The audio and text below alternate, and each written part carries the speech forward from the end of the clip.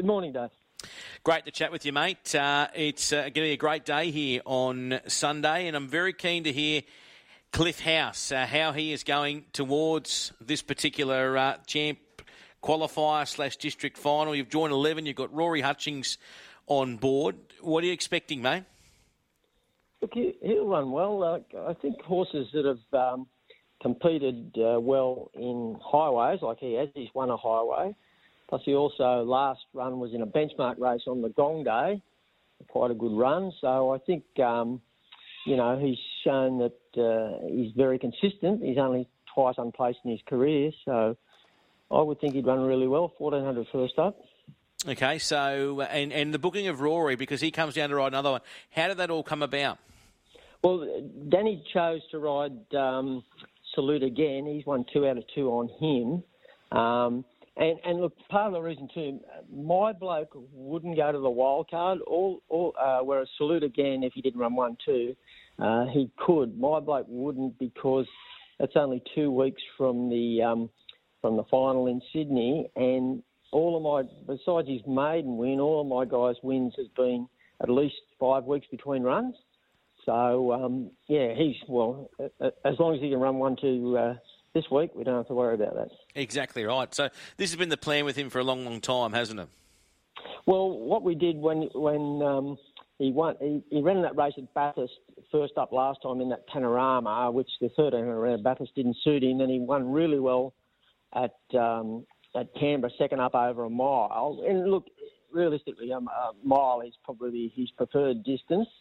And then I thought, well, we'll run him in the Saturday benchmark race at the Gong. If he wins that, well, we'll cop the prize money. It's good money.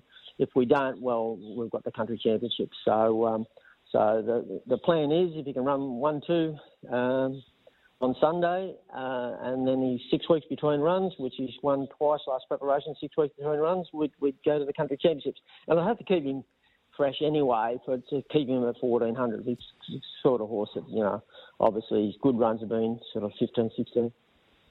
What about Guess, who goes around one of Richard's horses, Richard Peagham, an Irish-bred galloper? We haven't seen him. We've seen him once at an official trial.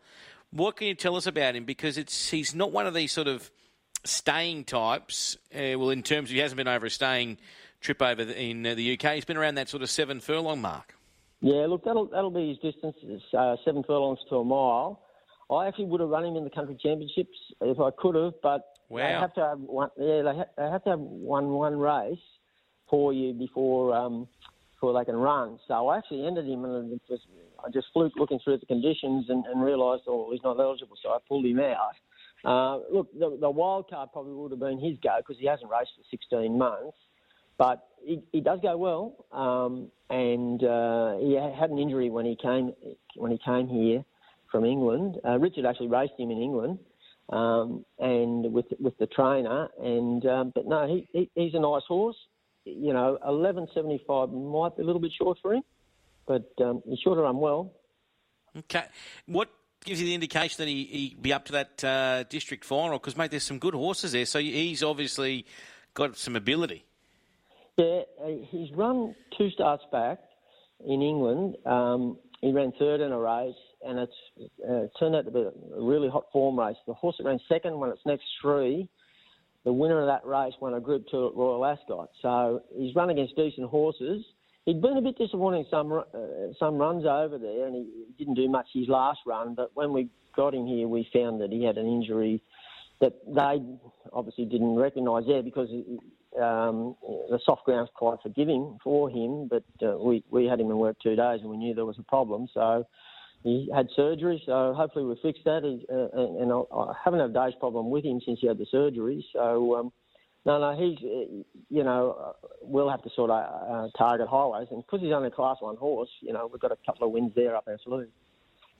We're chatting with Tim Donnelly this morning. Of course, we just chatted about the 2 horses at Albury for Tim on Sunday. Cliff House in race 7, the Newhaven Park SDRA Country Championships, and also just then the Benchmark 66 race 8, horse 2. Moonee Valley tomorrow night, mate. Friday night racing at the Valley, and I wanted to ask you about this because it's the Lunar New Year Sprint over the 888. You've got Danny Beasley on board. This particular mare, she flies over distances, as we know. She gets out and rolling. Mate, she'll be a long way in front here. Yeah, well, unfortunately she drew the outside, but probably not so bad. They'll see her coming and hopefully hand up. It is a bit of a fly in the ointment. You wouldn't believe a horse from Yass was running to it, and it's got a lot of speed. We actually led it at Gundagai, and it's drawn inside us. So I hope we're not head and head.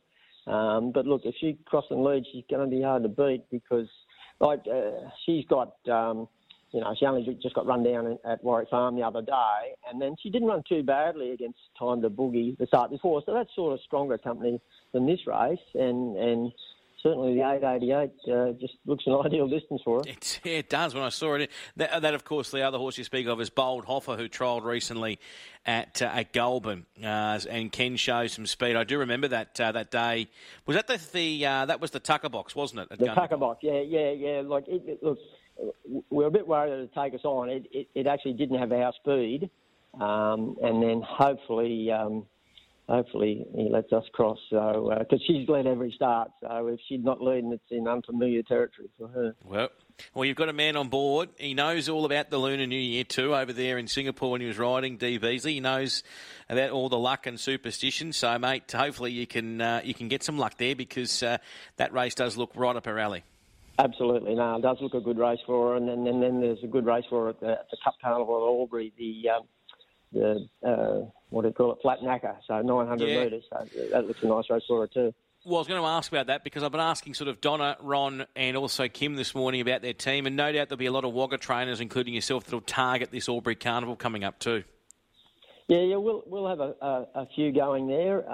Probably we normally don't have a lot because we sort of gear towards the Wagga Carnival, but we'll have a few just starting off in the next couple of weeks. Let me entertain you. She was a bit disappointing the other day. She raced very keenly fresh.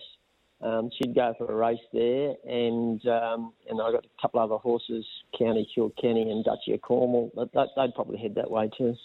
All right, mate. Well, pleasure to talk to you this morning, mate. I look forward to seeing how it all unfolds. Good to hear about Let Me Entertain You as well and the plans with her because she's another one of these hellbents. We're talking to Kim about a hellbent, and she's got a lot of ability too, doesn't she? Yeah, she's a lovely filly, great pedigree. She had a tough run the other day, caught 3 deep, and good horse beater too, Bridie's Luck. So if she can just draw a good alley and take a sit next start, she'll be able to beat. Have a great day, mate. Enjoy Wagga, and we'll catch you on the weekend. Yeah, thanks, Dave.